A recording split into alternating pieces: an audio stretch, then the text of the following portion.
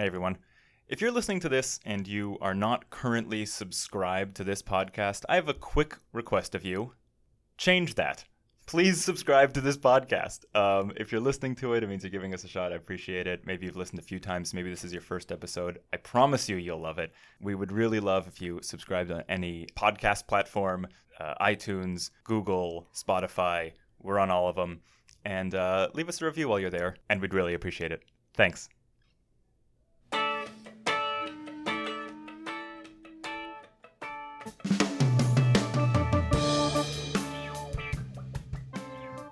Hey, this is Alex Rose.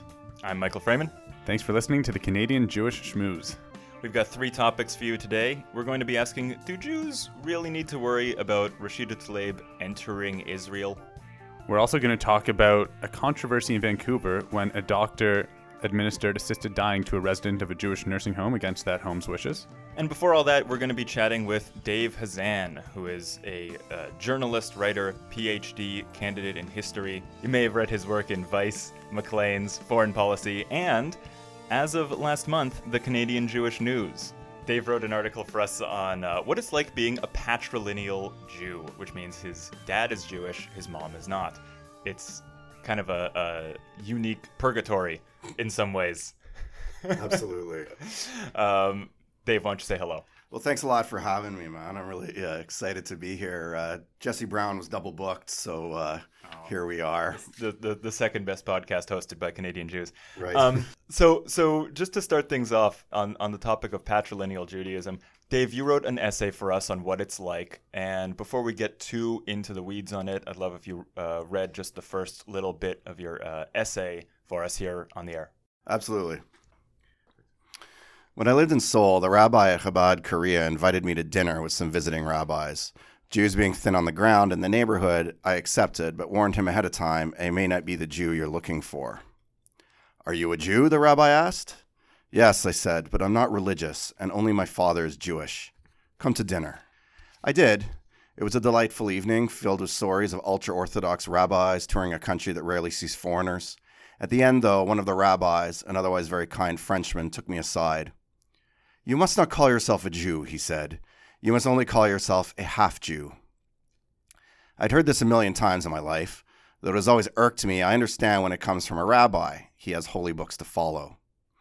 What drove me up the wall was when, a couple days later, I interviewed a lay French-Jewish businessman about anti-Semitism in Korea. He informed me that I was not a Jew, would never be a Jew, and should never call myself a Jew. Don't worry, he added. I tell the same thing to my children. Pity the man's children. The rabbis can do as they like within the shul. Religion, I believe, is not meant to be fair, just, or reasonable, which is why I avoid it. But it's a well-trod tenet, at least since the 19th century, that Jewishness is more than religion. It's an ethnicity, a culture, a way of looking at the world. In this sense, I'm as Jewish as any secular Jew out there, no matter which parent it comes from. That's why the case for matrilineal Jewishness makes no sense outside of the shul. In an age of increasing fear over Jewish assimilation, to alienate an entire population of half-Jews, to tell them they are not as Jewish as someone born to a Jewish mother, or matrilineal grandmother, or matrilineal great-grandmother, is absurd. It's a fantastic essay. We're going to have you. a link to it in the show notes and on the website here so anyone can read it. To start, I'd love if you could just explain a little bit why it's rough, the sort of double-edged sword about being a patrilineal Jew. Okay, so when I describe how rough it is, I mean, I don't want to exaggerate. I don't think being a patrilineal Jew in Canada in 2019 is exactly a cause for refugee status or something. I mean, it's not a huge deal. But it does get irritating when people tell you repeatedly that you're not Jewish. Many people not even claim you're not even half Jewish. You're just a Gentile, a Goy, regardless. A lot of it comes around the name Hazan. People don't. Many Jews will know where it comes from. Most other people assume it's Arab. And so when they ask about that and I explain, well, no, it's Jewish. And they say, oh, so you're Jewish? I say, well, yes.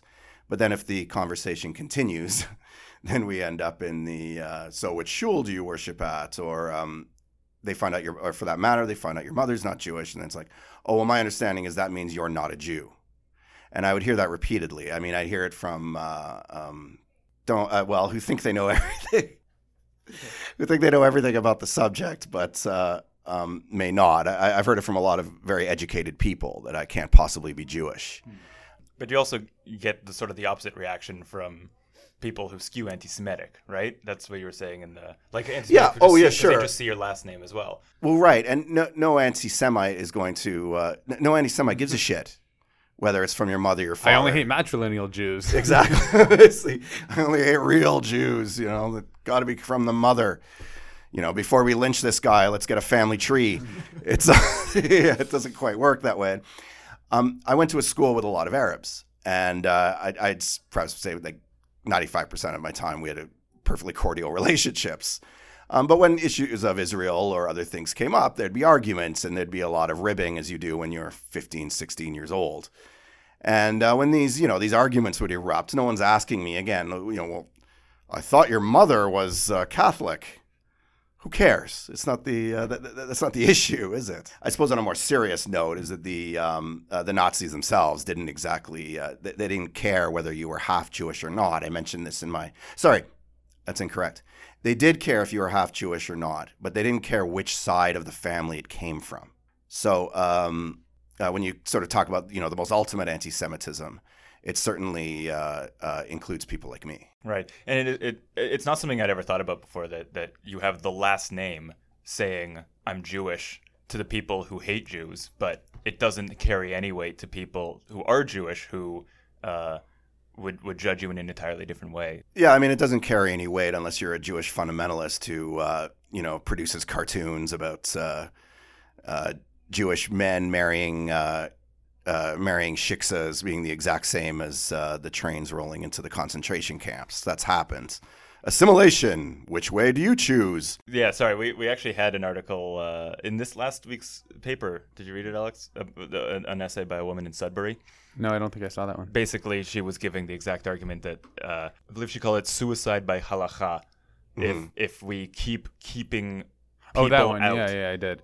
If we keep keeping people out of Judaism, we need to embrace more Jews, especially in Canada. We need to have a big open tent. Well, the point she made was if you have 3 Jewish grandparents, except for your maternal grandmother, then you're not Jewish. But right. If you have 1 Jewish grandparent and it's only your maternal grandmother, then you are Jewish. And it just doesn't necessarily skew with the way we live our lives and everything that Judaism means outside of religion. Yeah, it feels like a very outdated rule. I got a buddy back in Ottawa, and this kid was the most Jewish kid at the school. And he ended up marrying a woman who was half Jewish from her father's side. So they end up having 3 children who are 3/4 Jewish, who are raised in a shul, but she had to have them converted. Like she had to go through a process to have the children brought into the religion. So as I said, I'm not terribly concerned about the religion. They have their own rules over there. But as far as the ethnicity and the idea of identifying yourself as Jewish goes, that would, I think, should just be equal between the two. Do you know the Guardian Observer columnist Nick Cohen? So Nick Cohen, he's not my favorite guy. He in 2003, he was a major liberal voice for the invasion of Iraq. He brought up the fact that his father is Jewish. He never grew up in any kind of shul. He never particularly felt Jewish. And then all of a sudden, as soon as he started writing these columns, he got flooded with anti-Semitic hate. Because for the sole reason that his name is Cohen, right? And he was forced basically by anti-Semites to essentially identify as Jewish and to begin this sort of process. I mean, I hope it was a fruitful process for him, but of discovering his Jewishness. Yeah. Right. It reminds me of the movie Black Klansman, in which the character played by Adam Driver went through a very similar transformation, right? And it is kind of through that opposition to a religion that some Jews do get closer to religion, right? You find out how many people hate you and you think, well, if I'm on this side, maybe I should explore what that means. Sure. You think the Jewish community would want to accept those people. And I think a lot of people within the Jewish community do, right? It's not that you don't feel accepted by the Jewish community at large. Oh, no. I feel accepted by the vast majority of Jews that I meet. But I mean, I also travel in certain circles. I mean, I wonder if I moved to Midtown and my neighbors were Orthodox, would they feel the same way? I don't know. But certainly every Jew that I've ever met here in Toronto or elsewhere, with the exception of... I don't see you moving to Midtown and having Orthodox neighbors. No, I don't see that easy either. But all my friends, coworkers, and so on, if they do have a problem with me identifying as Jewish, they don't tell me. Something that I started thinking about after I read your essay is that, they say that we use matrilineal descent in Judaism because you always know who the mother is. But the implication of that is that the kind of hereditary nature of Judaism is paramount. And I just wonder, what is it about Judaism that it needs to be passed down through blood, or there's an kind of expectation that it's passed down through blood? What is it that, we're the people of the book in theory? Why does that kind of expectation or restriction even exist? Why would a person with a Jewish father and a non-Jewish mother be unable to live as a Jewish person in life if the reverse isn't true, if they're raised Jewish from birth? And ask anyone who has Crohn's disease and they'll tell you Judaism is hereditary. I have Crohn's disease. That's right. That's exactly right. That's your bloodline. And I know I'm not saying that rule shouldn't exist. I'm not a rabbi. I don't pretend that I should overrule them based on this point. I just thought it was interesting and worth questioning. I mean, there's a lot to dissect there, and I think one of the key things is the difference between Judaism and Jewishness. As I said in my essay, I don't want to comment too much on Judaism because I'm not religious, and so. But I would say you have people like Uni Hong, a Korean woman who converted to Judaism, and I've forgotten her name now. It was a black woman from North Carolina who's now a rabbi. But you do have these odd cases where people do convert into Judaism, which was unheard of 200 years ago, because to convert into Judaism 200 years ago, you'd have to be a complete fucking masochist, right? But now, I mean, you could do it for whatever reasons. Uni Hong told me it was Maimonides who caused her to have this sort of revelation. Or Sammy Davis Jr., perhaps there's a really good example. Sorry, for a second I thought you were saying Sammy Davis Jr. caused her to convert into Judaism. No, well, maybe. I don't know. I'm not familiar with that one, but the Candyman has a lot of power. I know that certainly from speaking to Uni Hong and a few others is that they have a bit of they do find it difficult to fit in their shuls. And that's not only the case just for those who convert, but for those who, like the Drakes among us, who are part Jewish and then part black, or part basically anything but white. Yeah, listeners of this podcast may remember when we had Rivka Campbell on, who is a Jew of color. A Jew of color, and she was saying much the same thing about being ostracized in progressive Toronto shuls. Yeah. Right. So I think that's the first thing. But another thing you can do is that there are many religions which can then substitute for a people, are then passed down. So, for example, a good idea would be Ireland. So let's take like an Irish Catholic. Even if the family is not devout, even if they don't go to mass, and frankly, even if they don't have any opinion on the Irish conflict, which is unlikely, but they will go on identifying themselves as Catholic, and often they'll have an idea we should have Catholic children because they're locked in a conflict with Irish Protestants, or at least even if they're not locked in a conflict, there are two distinct identities existing in Ireland, and the issue, at least not now, is whether or not you're actually attending any kind of service. The issue is who your parents were, and what your last name is, and what your politics are. And the same goes for a million countries in the world. It goes for Sri Lanka. It goes for India. It goes, an Indian Muslim doesn't have to go to mosque in order to be beaten up by a Hindu mob. Things like that. We live in a very sectarian world. Sure. People like to group people into tribes and into others, and it just simplifies things. Sure. I mean, yeah, that's right. It does simplify things. And the problem is that in this world, these things aren't that simple. I mean, when we were all endogamous, it was simpler. You can look at a community like the Parsis, for example, in Bombay, if you ever think about them, is they're so strictly endogamous, they're going to die out within 3 generations. Sure. And that's going to be the end of thousands and thousands of years of Parsi culture. Right. Well, again, it's a fantastic piece, and anyone who wants to read it, you can find a link to it in our show notes and at cjnews.com.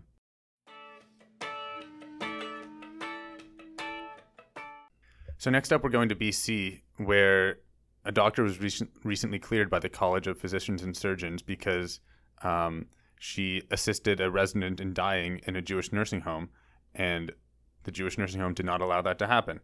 And they issued a formal complaint, and the news just came down, I guess, last month that the college cleared her. So there are a lot of things to unpack here, and I know you guys both found the story pretty interesting as well, right? Yeah, well, it presents a really weird conundrum that I hadn't really thought of before, which is here's a man who wants to die on his own terms, He had Alzheimer's, right? And yeah, he had a few things. Well, he'd had a stroke, I think. He had lung cancer. okay, he was not in good health, and Yeah. he wanted to die on his own terms. He was how old again? He was in his 80s, right? He was 83. He was 83. Old enough to make a decision for yourself. And he was in a home where they don't allow assisted death. Mhm. But he wanted it. My first question is, why are you in this home if you want to die a certain way and you know that they're not going to let you? Maybe he didn't know they weren't going to let him. No, they said that they let everyone know when they sign up. Well, and the result is just this nightmarish scenario for a doctor who has to literally creep in and kill this person. I mean, there's we can pretty up the way we say it. I'm on board with the guy. I mean, you know, I'm all for the right to die, but like the optics of it are so bad. it's a little funny. Well, never minding the optics of it. The fact is very few people choose which long-term care home they're going to live in. This is a key. This is the key thing I think that's been left out of this debate. Is that if there were a whole plethora of choices as to which long-term home you would like to grow old and die in, then yeah, the guy would have had an option. Okay, well, let's move on to another one. I have a father who's 85 years old and has Alzheimer's, and he is on a very long waiting list to get long-term care in Ottawa. Let me tell you now, we're going to put him in any reputable home, at least, that is going to take him. Because the fact of the matter is he needs it now, and the wait list is 7 to 8 years.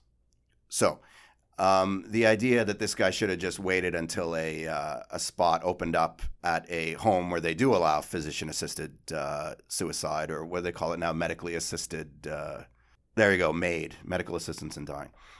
Are the rules not different when it's a religious institution like this one? Like this is a Jewish home, right? So, for example, we were trying to get my father into the Hillel house, and these are still there's still nonprofit government funded care facilities. For example, this facility they're talking about in Vancouver, I believe they said that it was 2/3 funded by the government, and that's the way I think a lot of these homes work. If you're Jewish, then yes, you can get on a list for a Jewish home. The same way if you're French, you can get on a list for a French home. And I assume that other religions will also have these rules. But the fact is you're going to try and get in to the one that will take you first. Gotcha. Because frankly, it's just not pretty when you're this age, when you're shitting your pants, when you're drooling, when you've forgotten who your family is, you've forgotten everything that's going on, and you're in constant pain.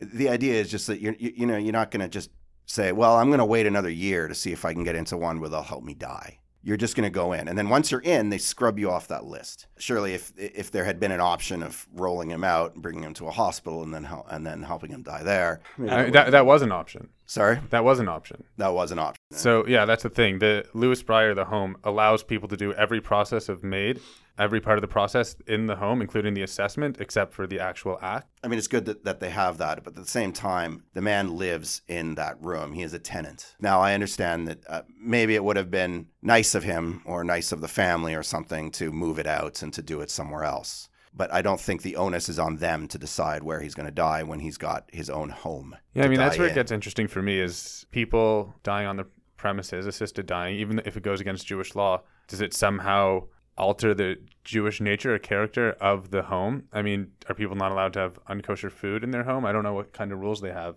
But if they're living there and it is their own home, which is, it's different than being in a hospital bed.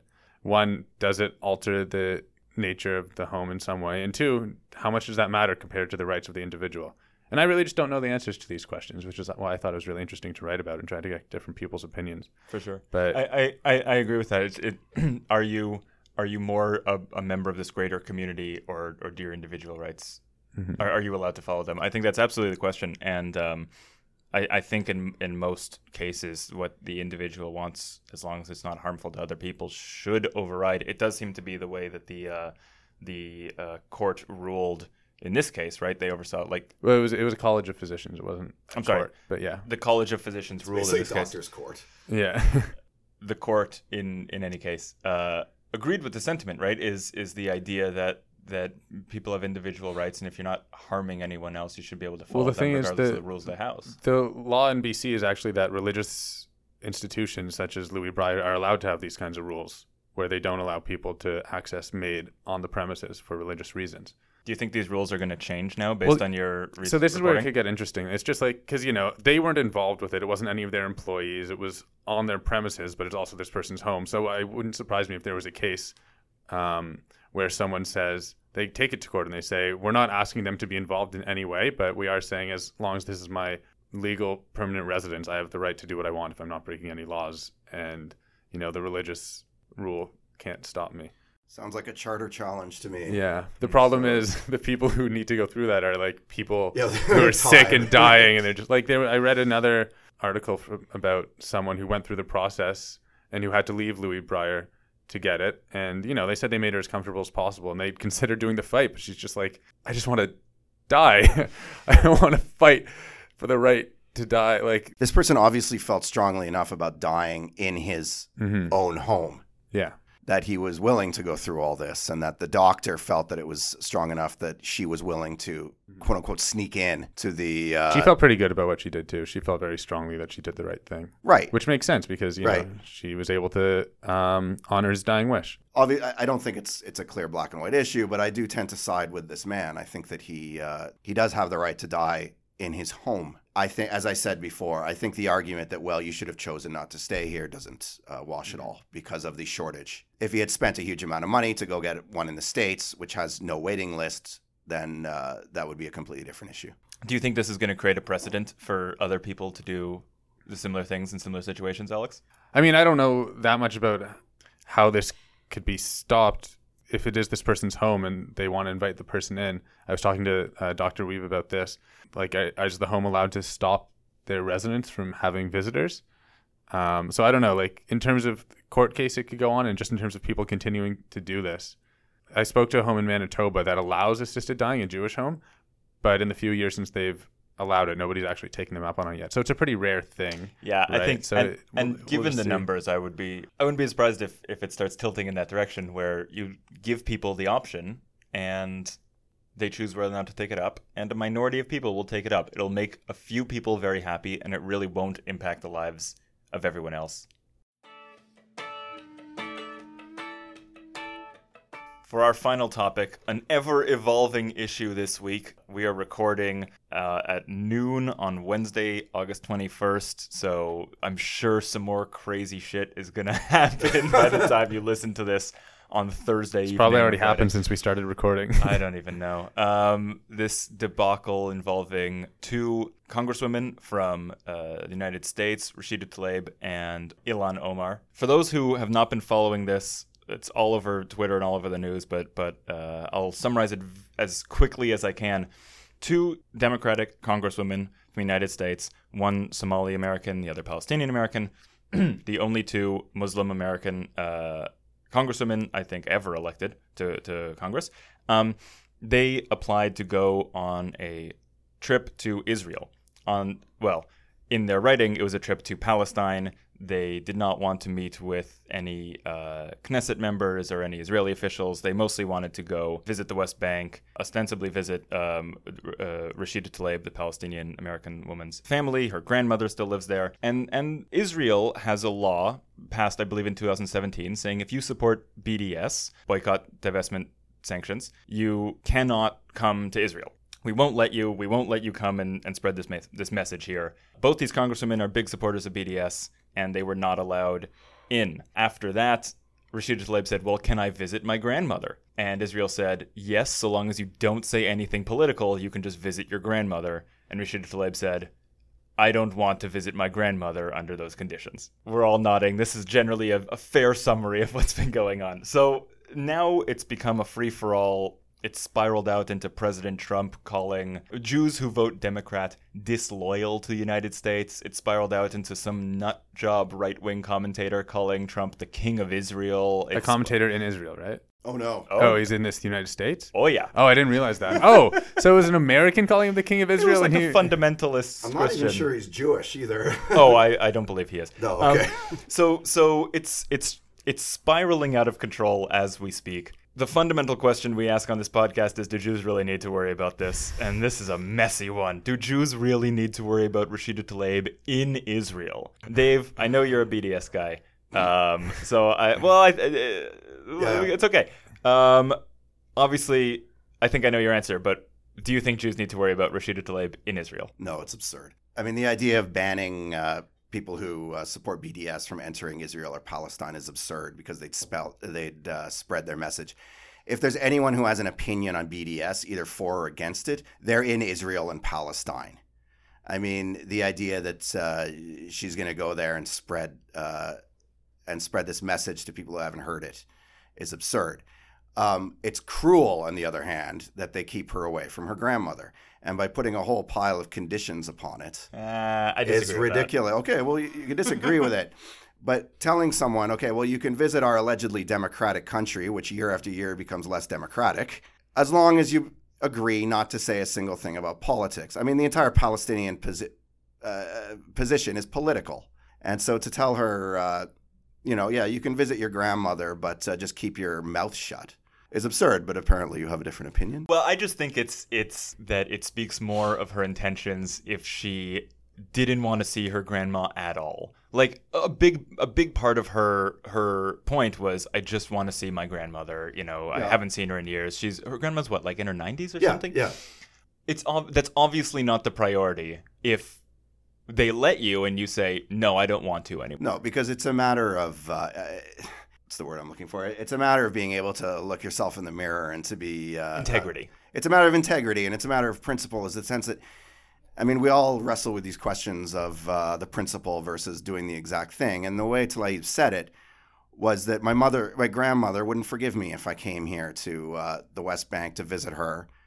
And the whole time I'm there, I cannot say a single word about politics. She's a fucking politician. I mean, it's absurd to me that they tell her. And that's why I think she didn't take it, is because it's better politics for her to stay and say, look how they're muzzling me like this. And they are muzzling her. And look at the politics of it. Okay, but the point is, look at the politics of it. But I mean, if they don't want to say that if Israel doesn't want her to claim that she's muzzled, then don't muzzle her. I agree. I agree. Okay, on that point we agree, because I think it was a stupid move to bar them in the first place. They're politicians. The whole thing would have the bad PR they would have gotten from Tlaib and Ilhan Omar in Palestine. Like if you envision an alternate universe where they let them in, and there's a few photo ops and a few news articles of these two congresswomen in the West Bank saying everything you expect them to say, promoting BDS, I think that PR would have been a lot better than the PR they've gotten by barring them and spiraling this into a whole issue about diplomatic rights and democratic rights and freedom of speech, etc. I think it would have been the lesser of two evils if they just said, yeah, fine, just come on in, make it quick. Neither the U.S. executive right now or the Israeli executive are particularly interested in what mainstream liberal opinion has to say about either of them. They're focusing on a certain right-wing nationalist sectarian what's the word? Cohort. There we go. Thank you very much. They're focused on that specific cohort. When Trump says that Jews who vote Democrat are disloyal, the vast majority of Jews in the U.S. and probably in Israel would agree that's nonsense. But Netanyahu and his cabinet are probably applauding it as we speak. What do you think they think of the King of Israel comment? Yeah, well, that I don't know.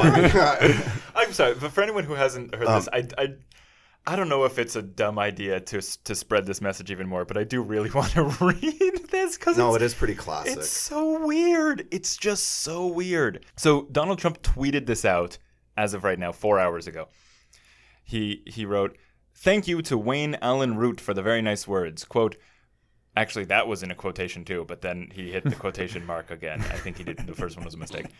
Quote, "President Trump is the greatest president for Jews and for Israel in the history of the world. Not just America. He is the best president for Israel in the history of the world. And the Jewish people in Israel love him like he's the king of Israel. They love him like he is the second coming of God. But American Jews don't know or like him. They don't even know what they're doing or saying anymore. It makes no sense." I was under the impression we were waiting for the first coming. This was, I don't know. I'm not an expert on Judaism, but Okay, so Alex, we've given you some time. Yeah. Where do you fall on this issue? I agree that I think this was the wrong move strategically. Trump said that you look weak if you let them in. I think you look a lot weaker for not letting them in.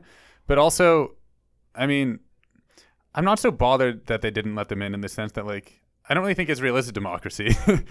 I don't think that, I mean, but even if it was, I don't think I'd expect, like, looking at this more from, like, expecting any country, democracy or not, to let people in who don't believe that country should exist. I mean, I think that's a kind of reasonable standard. If there were people who's coming into Canada who wanted to say, like, we're coming here to sow discord and support the natives taking back the land, and Canada said, we're not going to let you in. Now, I think that would be bad strategically, too. I think this is like a weird principled stance that's dumb, but I don't know. I'm not so bothered by them actually enforcing their borders, given that's the system that we live in now. What do you mean? I know what you mean, Dave, when you say that Israel's not a democracy, but what do you mean, Alex, when you say it? I mean, I don't know, somewhere between a quarter, a third of the population doesn't have democratic rights. And they claim the West Bank as part of Israel, so I don't see how you can have your cake and eat it too in that sense. Okay, but in terms of, if anything, one of Israel's problems is that it has too much democracy, because they're the people that they vote into the Knesset. There's like 20 parties all supporting different opinions. Like, in some ways it's too nuanced, and that's partly why nothing ever gets done. I think it might just be that Israel has too many different groups of people who all hate each other. To be honest, like, I don't know what political system you could use that would. The issue there is that they have a proportional representation system that simply allows for someone who gets a very small proportion of the votes to. But do you think like first past the post would? Oh no! I'm not going to defend first past the post. Okay. I'm simply saying that we don't the need to system they have there. I know, but I just mean I don't know that Israel not being a democracy is necessarily that fair of a criticism, but we don't need to go down that road right now. Okay. The difference that I think you just pointed at in what you said earlier is the distinction between a citizen or resident to criticize their own country and the right for someone else to come in and start criticizing it. And I guess there's some attitude that people who aren't even from here, although Tlaib is Palestinian American, but that notwithstanding, it's less kosher, if you will, to let other people in. I don't think there are a lot of other countries that have this view, but I think Israel is always the exception. Like, that, this is just what comes up anytime you bring up. Like, Israel is just always the exception to every international norm because it's Israel, just because everybody seems to care about it. And so when we talk about Israel having the right or not the right to not allow BDS supporters in, you know what? It's a unique case example, and I don't think it's really fair to compare it to Canada, where the political circumstances are just profoundly different. Yeah, but what if someone tried to come into Canada saying that? I mean, they should probably let them in because they won't get anywhere. But. Yeah, I don't. If you come to Canada believing that we should boycott the Canadian government until we give the land back to the First Nations, I don't think. Yeah. But do you think Canada would be like in the wrong for not letting them in? I think it would be in the wrong. I think it would be dumb. But do you think like? Sorry, if I could say, Canada has allowed people I know. into the country. I think they should. Who are plain revolutionaries who believe in an uprising of, if not the First Nations, and at least the working class. Yeah, because I think it would be really dumb if they didn't. Right. I mean, it's like, secondly, as far as goes to criticizing other countries, I mean, under international law, Israel has the right to control its own borders. Every country does. We always criticize other countries. Yeah. I mean, how much time do we spend? How much time does the Israeli government spend criticizing Iran? Right. The difference. So we can't have. Again, the difference is in the. I realize BDS is a multifaceted, fractious kind of entity where you can say you're a BDS supporter and merely support boycotting them in order to put political pressure on them for a two-state solution. You can be a BDS supporter and believe that that Israel does not have a right to exist as a co-vendor does. And so my understanding is, I'm just to give them the benefit of the doubt a little bit, is when they say if you support BDS you can't come in, they're really talking about people who believe Israel should not exist. Rashida Tlaib. Ilhan Omar technically endorsed a two-state solution in her Washington Post op-ed a few months ago. And what does Tlaib said? I mean, we're asking what Tlaib is banned, Omar is banned, for what? For supporting BDS. Okay, well, what does that mean? Where is the, like you said, it's a multifaceted thing. What do they want? Do they want, the Jordan and Egypt to roll tanks into Tel Aviv? Or do they want, like, a peaceful two states or some kind of confederation or a single state where everyone has equal rights. All of these are options. And none of them are. I've always had a hard idea with this concept of that the state of Israel does not have a right to it. People who claim that the state of Israel does not have a right to exist. No state has an intrinsic right to exist. The purpose of a state is an institution that we have created to serve us. And if that state is a problem, then you reform the state, you change the state, whether it's the Canadian state, the Israeli state, the Chinese state, or whatever. I mean, what is this state? I mean, you're sort of conflating that idea with exist. It's the idea that Jewish people have a right to a homeland. So that's do the idea. Jewish people have a right to be in Israel? Certainly. To be in the land that is now Israel and Palestine? Certainly. Just as the Palestinians have the right to be there. They have an equal right to that land. And I don't believe in this whole like, well, we go back this many thousands of years. Well, we go back this many thousands of years. Well, Palestine is a Greek word. Well, who gives a shit? Yeah. The answer is there's two groups there, and none of them. Well, there's several groups, and none of them are leaving. So BDS for me is a way just to put pressure on the Israeli government to come to a solution. Right. Now, if that is what Ilhan Omar and the Rashida Tlaib are arguing, I mean, it's absurd not to allow them to continue. I keep using this word absurd. I think it's like I think it was an absurd decision by the Israeli government, but like I think it was probably pretty predictable. Like it wouldn't give them the kind of press that would be good for them. I don't know. There's just so many other things that that Israel does that bother me quite a bit more than this. Even so. Oh, well, I mean, I think among the list of Israeli crimes, I don't think it's number one, no. No, I mean, I think this is bad strategically, but it actually, I mean, values in terms of like free speech and open-mindedness, maybe it doesn't aspire to those in the best ways, but it honestly doesn't upset me in the sense that like from a principle point of view, I just think it's dumb. Yeah. I just think it's strategic. But we're also seeing, I mean, aren't we seeing a pattern in Israel now where it's much less open, much less... open or promoted free speech when, I forget the guy's name, but Netanyahu's son goes on and says, if you're left-wing in this country, you're a traitor. Yeah. Simple. And that many people agree with that sentiment. Trump would be one of them. Something almost identical. I think the prime minister would be one of them, the prime minister of Israel. And, and it just continues to get worse and worse with the NGO laws, with the who they allow into the country, and not least and most importantly, with the treatment of the Palestinians. We can't spiral this into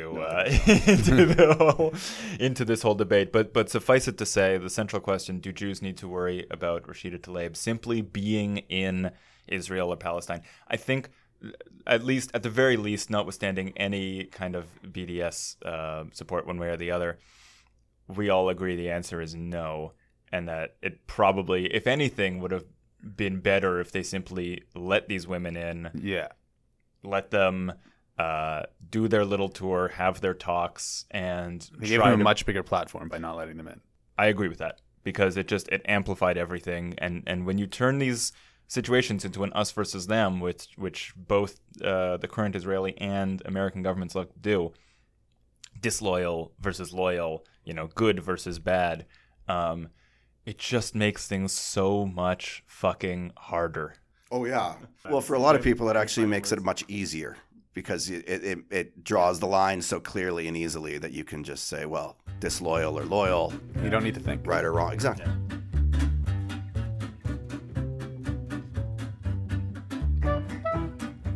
Well, thanks very much for listening to another episode of the Canadian Jewish Schmooze. My name is Michael Freeman.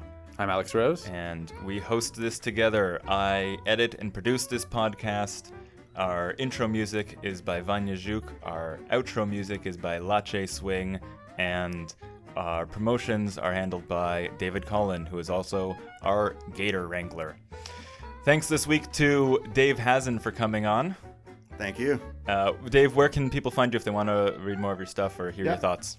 Head off to davehazan.com for all the old stories, and you can follow me on Twitter at davehazan. One last shout out to the CJN Prize. If you have not yet submitted, you should do it now. It's an essay prize open to writers between the ages of 18 and 29. Submit an essay on a Jewish theme, and you could win money. You can email your submission to the CJN Prize at thecjn.ca. If you like this podcast, please subscribe anywhere you're listening to it and leave us a comment. We'd love to hear your thoughts. And a 5-star rating. Thanks for listening. See you next time.